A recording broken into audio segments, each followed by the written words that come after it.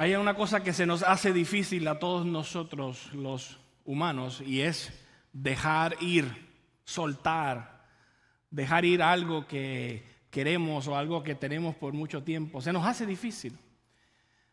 Yo tengo la bendición de ser parte del equipo pastoral aquí en Fielder, pero para yo poder estar siendo parte de lo que Dios está haciendo aquí, en un momento en mi vida yo tuve que tomar la decisión de dejar ir otra cosa y Dios, gracias al Señor que me ha dado el privilegio de estar aquí, porque estamos viviendo un tiempo en el cual estamos viendo a Dios obrar, a Dios hacer grandes cosas.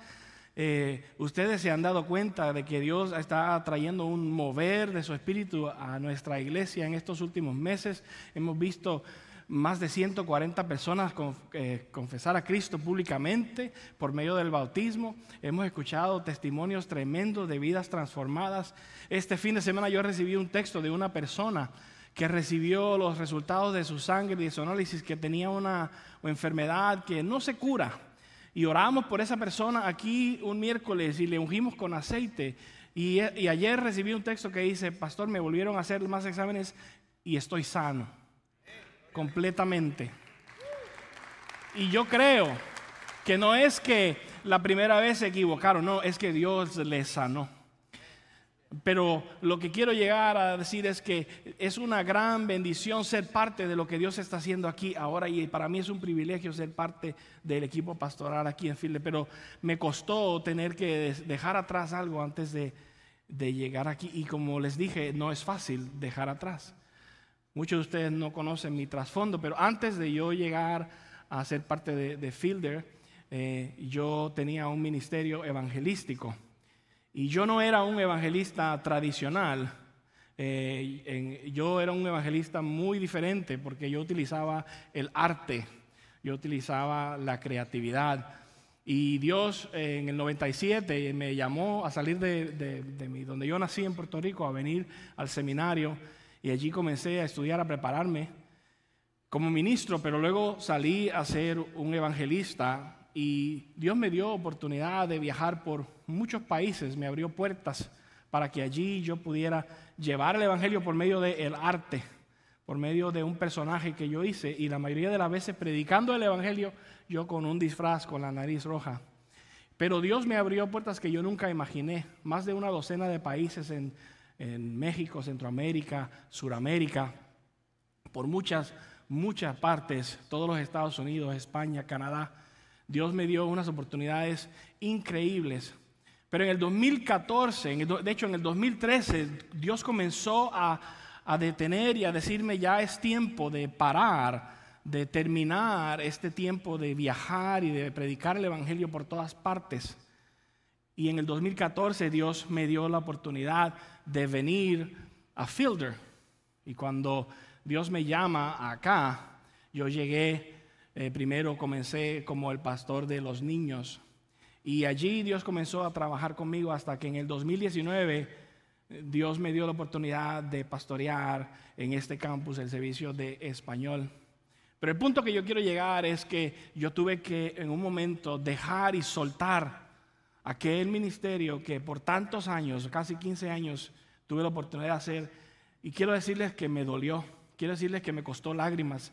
Quiero decirles que fue muy difícil soltar y dejar ir para poder tomar lo nuevo que Dios me estaba llamando a hacer. Y al hacer eso, estoy viendo la bendición de Dios grandemente en mi vida y no me arrepiento. Pero como les dije, es difícil dejar ir. Es difícil dejar ir a un hijo, es difícil dejar ir una relación de pareja, es difícil dejar ir un trabajo que has tenido por muchos años, es difícil dejar ir el lugar donde vives, es difícil para muchos de nosotros que hemos salido de países que no es este país, es difícil dejar atrás, es difícil soltar, ¿verdad? Aún es difícil dejar atrás tu camisa favorita o tu pantalón favorito, eso no es. ¿Cuántos de ustedes aquí tienen una camisa guardada en el closet allí que todavía no la quieren dejar ir, para que un día cuando volvamos a ser un poquito más flacos podamos volvernosla a poner, ¿verdad? Yo tengo 2 o 3 de esas allí guardadas, porque es difícil dejar ir. Pero si queremos ver a Dios darnos algo nuevo, si queremos ver a Dios obrar, muchas veces vamos a tener que soltar lo que tenemos y vamos a tener que dejar ir. Y hoy creo que Dios nos va a hablar de eso en el capítulo 2 del libro de Éxodo. Estamos en el libro de Éxodo, hemos comenzado una serie. La semana pasada vimos el capítulo 1 y Dios nos habló. Así que les quiero dar un poquito para que acuerden, ¿verdad? La semana pasada en Éxodo 1, así dice, ¿verdad? Como las series de televisión, le voy a dar un recuento. Vimos que Dios es un Dios de promesas. Vimos que Dios es un Dios que cumple sus promesas. Y vimos que en el capítulo 1, versículo 7, Dios cumplió la promesa que le hizo a Abraham, a Isaac y a Jacob de multiplicar su descendencia. Y Dios hizo eso. Pero también vimos que el enemigo, el mismo infierno, lucha y pelea contra la bendición que Dios quiere traer, contra el plan de Dios, de lo que Dios quiere hacer. Y que siempre hay esa pelea entre lo que Dios quiere hacer y el enemigo tratando de detenerlo. Pero vimos que cuando nosotros tememos a Dios más que las circunstancias, más que las otras personas, más que las otras cosas, Dios se glorifica y Dios obra y Dios hace en nuestras vidas y vemos el poder de Dios manifestarse. Vamos a ver hoy cómo esto continúa y cómo se desarrolla más el libro de Éxodo en el capítulo 2, y en este caso vamos a ver el personaje de Moisés. Les invito a que abran su Biblia, Éxodo capítulo 2, versículo 1. Si no tienes Biblia, puedes usar tu aplicación en el teléfono o te podemos regalar una al final del servicio. Si no, vamos a poner la escritura en la pantalla, pero vamos a leer capítulo 2, versículo 1. Éxodo es el segundo libro de la Biblia, bastante fácil de encontrar. Escucha esos primeros 2 versículos. Hubo un levita que tomó por esposa a una mujer de su propia tribu. La mujer quedó embarazada y tuvo un hijo, y al verlo tan hermoso, lo escondió durante 3 meses. Me voy a detener allí. Hubo un levita. ¿Qué es un levita? Eso era un israelita, ¿verdad? No era alguien de otra nación, de otra cosa. Acuérdense que vimos en el capítulo 1 los nombres de los hijos de Israel, y uno de esos hijos era Leví. Todos los descendientes de Leví eran levitas. Y este hombre tuvo un hijo, ¿verdad? Con otra persona que era también de su tribu, de su descendencia, y este es el niño. Y estamos viendo acá acerca de esta familia que se está comenzando, y habla de la mujer que tuvo este niño. La Biblia no nos dice aquí el nombre de ella, pero más tarde en el capítulo 6 nos dice que el nombre de ella es Jocabed. Y Jocabed tiene este niño en el peor momento que pudo haber tenido una mujer, un niño. Era un momento muy peligroso y muy difícil para tener un niño, por eso dice que lo escondió por 3 meses. De hecho, la semana pasada no leímos el último versículo del capítulo 1 y hemos dicho que vamos a ir a cada versículo, así que vamos a regresarnos para que vean por qué este es el peor momento para tener un niño. En el capítulo 1, verso 22 dice: el faraón por su parte dio esta orden a todo su pueblo: tiren al río a todos los niños hebreos que nazcan, a las niñas déjenlas con vida. Había una amenaza de muerte. El faraón estaba, como recuerdan, estaba preocupado de que la nación de Israel estaba creciendo mucho, que era muy grande, que se estaban poniendo poderosos, y él decide que va a matar a todos los niños hebreos. Intentó varias cosas que no le funcionaron, y ahora él está incluyendo a todo su pueblo egipcio para tratar de continuar su plan, y manda a matar a todos los niños varones que nazcan.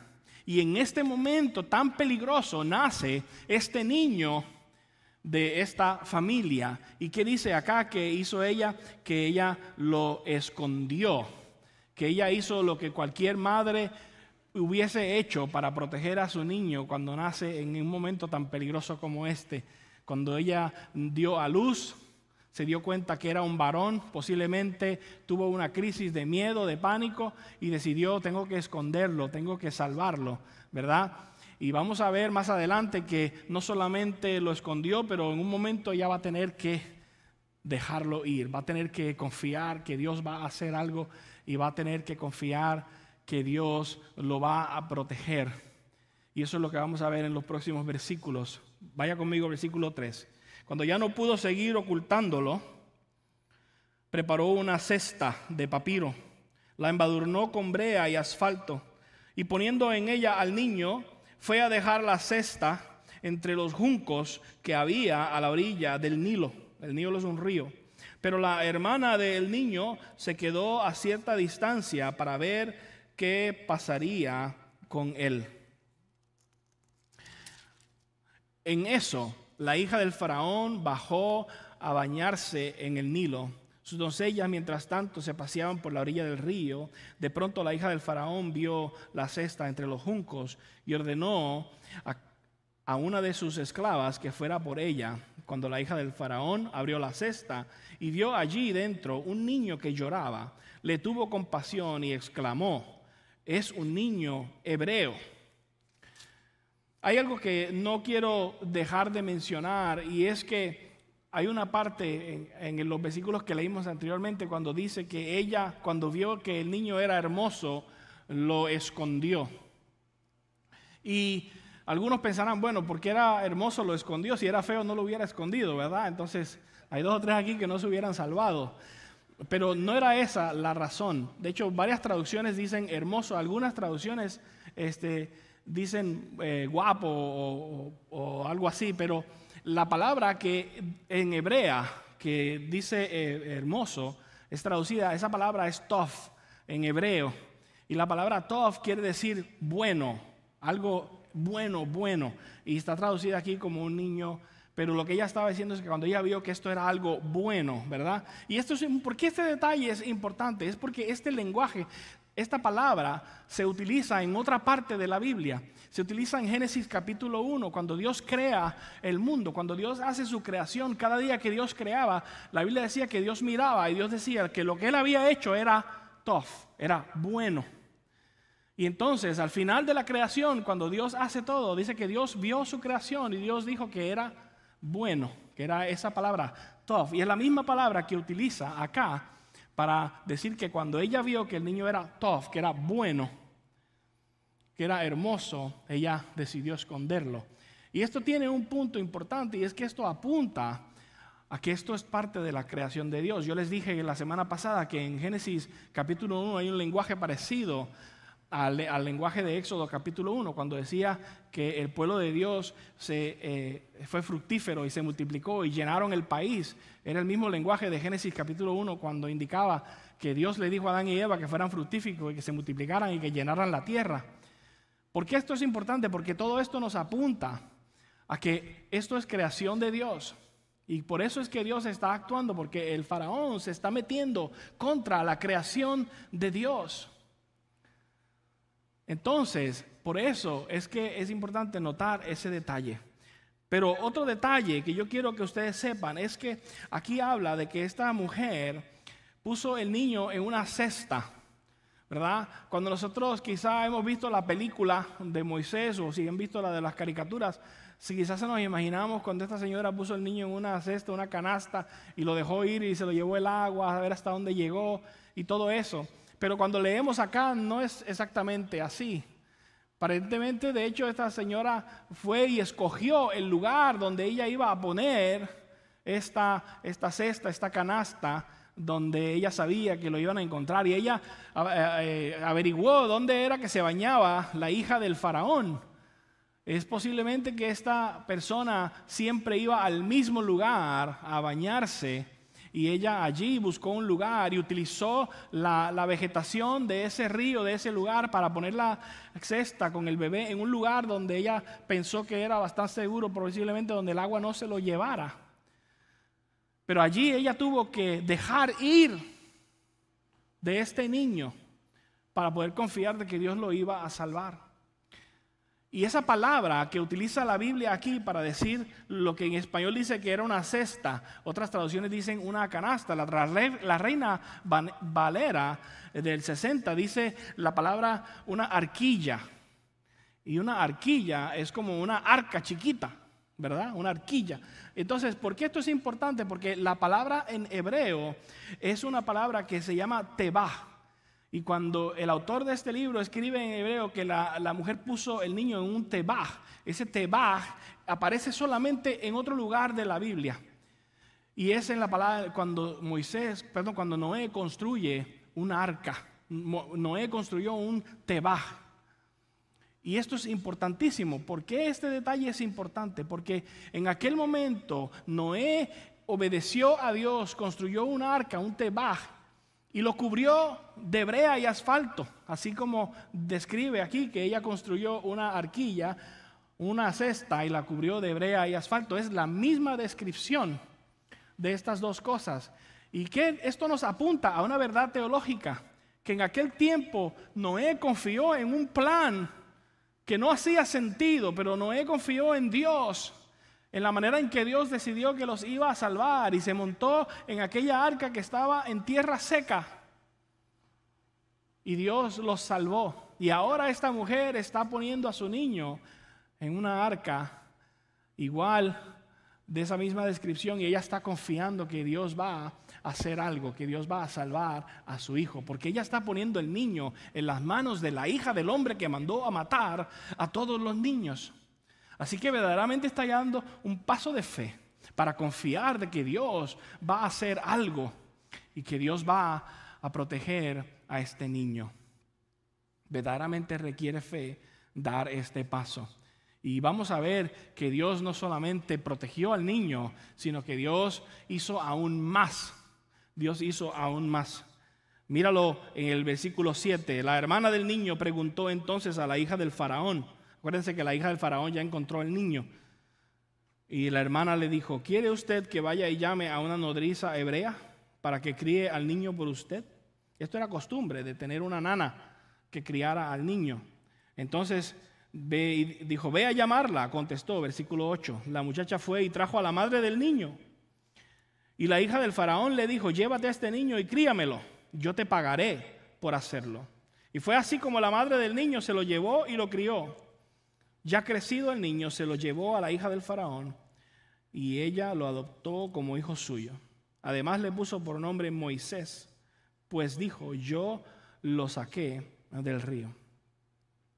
Vemos que esta mujer dejó ir lo más valioso que ella tenía. Confió en que Dios iba a hacer algo. Y Dios no solamente salvó la vida del niño, sino que lo hizo aún mejor. Se lo puso de vuelta en sus manos. Imagínate que la hija del faraón le pagó a ella para que ella criara a su propio hijo. Estaba bajo la protección de la misma familia real que había mandado a matar los niños. Si usted no ve la mano de Dios en todo esto, no sé de qué otra manera explicártelo. Porque la mano de Dios está en todo esto. Es una cosa increíble cómo se da esta circunstancia. Así que vemos que cuando ella dejó ir, Dios se manifestó y Dios trajo algo maravilloso. Y yo creo que hay personas aquí hoy que necesitan dejar ir algo. Dejar ir una circunstancia, dejar ir una situación, dejar ir una cosa a la cual tú estás aferrado, a la cual tú estás agarrado y no has querido soltar. Y Dios necesita obrar en ti. Y hasta que no soltemos lo viejo, no vamos a poder recibir lo nuevo. Creo que ese es un mensaje que Dios nos quiere dar hoy a través de lo que esta mujer hizo y cómo ella tuvo que confiar en Dios. Y vamos a ver que también Moisés tuvo que aprender a dejar ir. Y vamos a verlo esto en los próximos versos. Vamos a seguir leyendo porque tenemos todavía bastante en el capítulo 2. Versículo 11 dice que un día, cuando ya Moisés era mayor de edad, él fue a ver a sus hermanos de sangre y pudo observar sus penurias. De pronto vio que un egipcio golpeaba a uno de sus hermanos, es decir, a un hebreo. Miró entonces a uno y otro lado, y al no ver a nadie, mató al egipcio y lo escondió en la arena. Estamos viendo ahora el personaje de Moisés. Ya no es un niño, sino que ya es un adulto. Aquí no nos dice la edad, pero más adelante en otra parte de la Biblia nos dice que para este entonces él tenía unos 40 años. Así que ya él había sido crecido y criado por los egipcios. La mamá lo tuvo un tiempo hasta que ya era un niño grandecito, se lo entregó a aquella familia donde lo adoptaron donde lo hicieron parte de su familia y donde lo criaron como si fuera un egipcio, con la educación mejor de la familia real del país más poderoso que existía. Así que pueden imaginarse cómo le inculcaron a Moisés todo lo que era la manera de pensar y la cultura de los egipcios. Y esto lo vamos a ver en la manera en que Moisés actúa.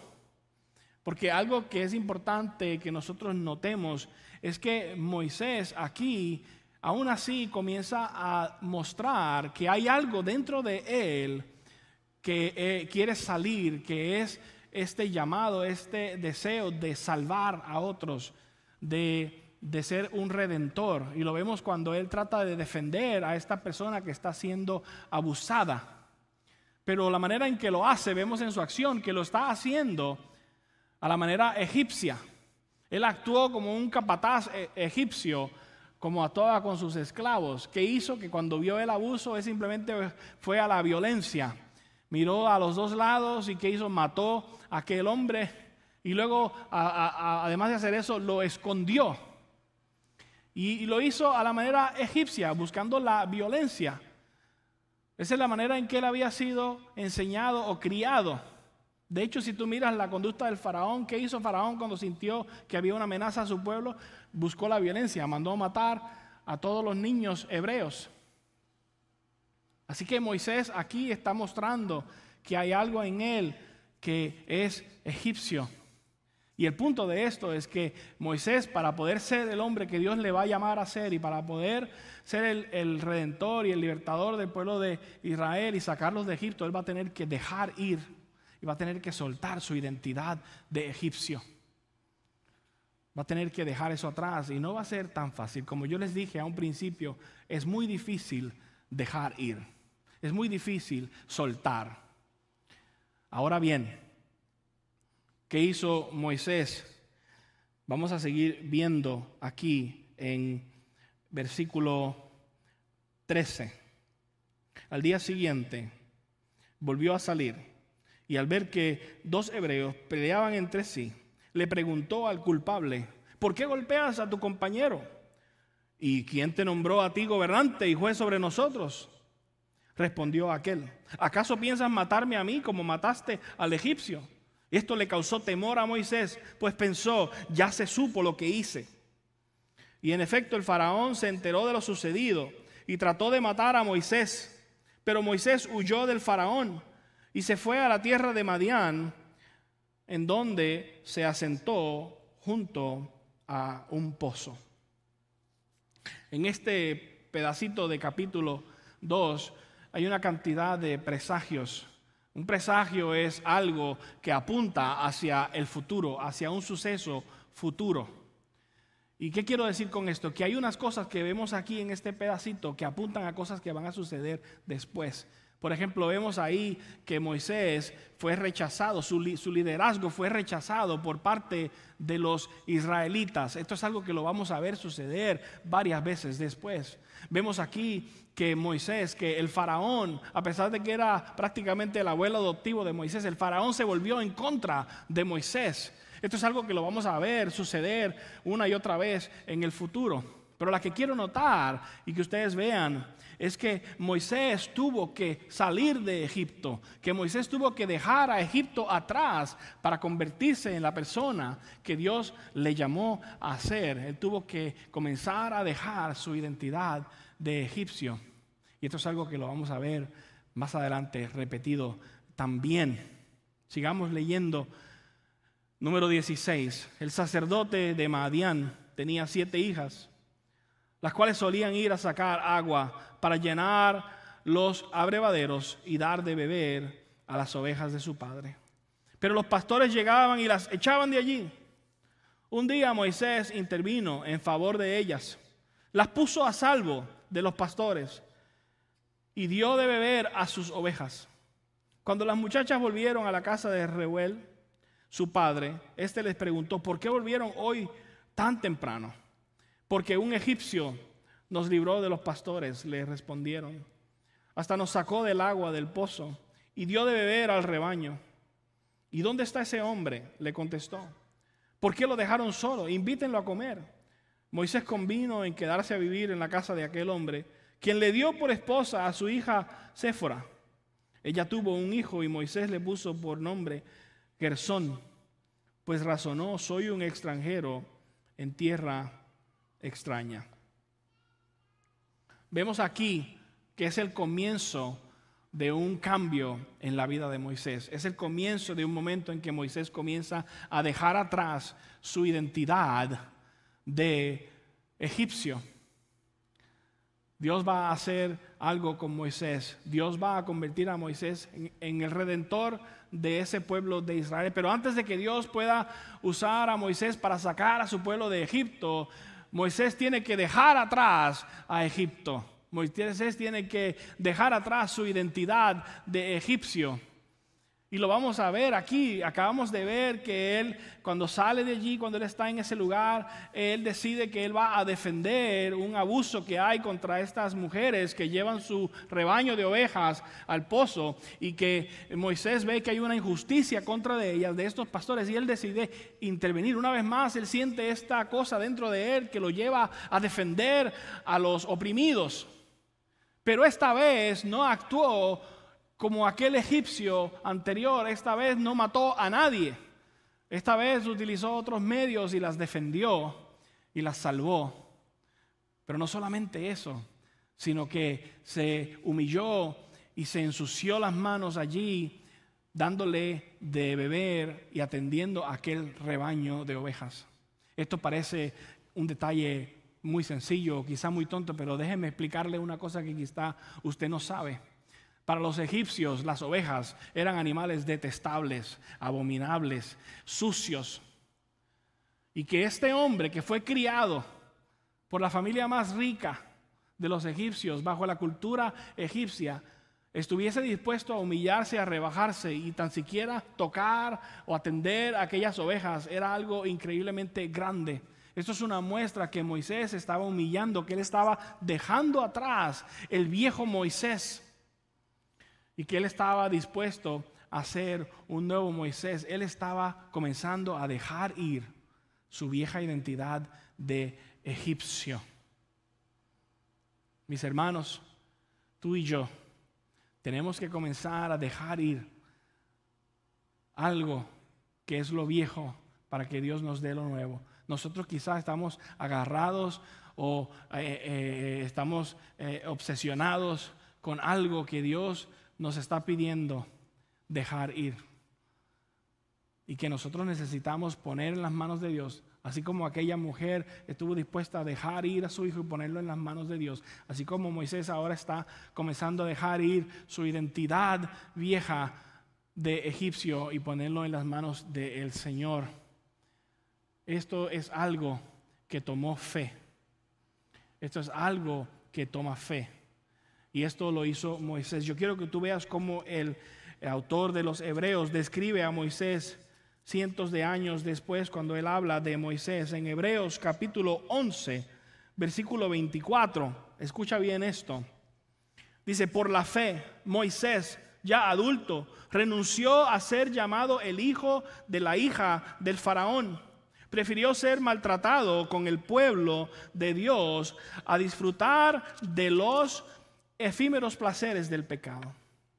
Consideró que el oprobio por causa del Mesías era una mayor riqueza que los tesoros de Egipto, porque tenía la mirada puesta en la recompensa. Aquí hay una palabra súper complicadísima que ni yo me la sabía. Dice ahí que él pensó que el oprobio por causa de Cristo era mayor que la recompensa de lo que él tenía en Egipto. ¿Qué es esto que era más grande que lo que él tenía en Egipto? El oprobio significa el sufrimiento y la humillación y la burla que él tenía que enfrentar por hacer lo que él hacía de obedecer a Dios. Quiere decir que al él tomar su nueva identidad, al él tomar su nueva misión, al él obedecer lo que Dios le está llamando a hacer, él va a recibir burla, él va a recibir humillación. Y él considera que eso es mayor que el tesoro que él tenía en Egipto, porque él entiende que Dios le va a dar algo más grande. Hermanos, eso es fe. La fe nos llama a que nosotros dejemos lo viejo para recibir lo nuevo. La fe nos llama a que nosotros confiemos de que Dios tiene algo mejor. La fe nos llama a recordar que Jesús mismo fue el mejor ejemplo de alguien que dejó todo para venir a rescatarnos. Y el apóstol Pablo lo describe de unas palabras muy lindas y muy hermosas que vemos en Filipenses capítulo 2. Escucha cómo Pablo lo describe en Filipenses 2, comenzando en el versículo 5. La actitud de ustedes debe ser como la de Cristo Jesús, quien siendo por naturaleza Dios, no consideró el ser igual a Dios como algo a que aferrarse. Por el contrario, se rebajó voluntariamente, tomando la naturaleza de siervo y haciéndose semejante a los seres humanos.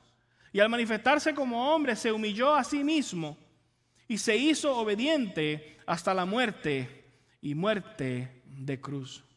El Señor Jesús estuvo dispuesto a bajarse de su trono, a dejar todo para venir y salvar a aquellos mismos que se burlaban de Él, para venir a dar su vida y a derramar su sangre para los mismos que lo rechazaron. Él estuvo dispuesto a soltar y a dejar ir para recibir algo mejor. Y míralo, la recompensa que Él recibió, continuando leyendo ahí en el versículo 9. Dice que por eso Dios lo exaltó hasta lo sumo y le otorgó el nombre que está sobre todo nombre, para que ante el nombre de Jesús se doble toda rodilla en el cielo y en la tierra y debajo de la tierra, y toda lengua confiese que Jesucristo es el Señor, para la gloria de Dios el Padre. El Señor Jesús dejó ir para recibir algo mejor. Y tú y yo necesitamos dejar ir para recibir algo mejor. La gran pregunta es si estás tú dispuesto, si estás tú dispuesta a dejar ir. Y yo quiero decirte hoy a ti, ¿qué cosa te está pidiendo Dios que tú dejes ir?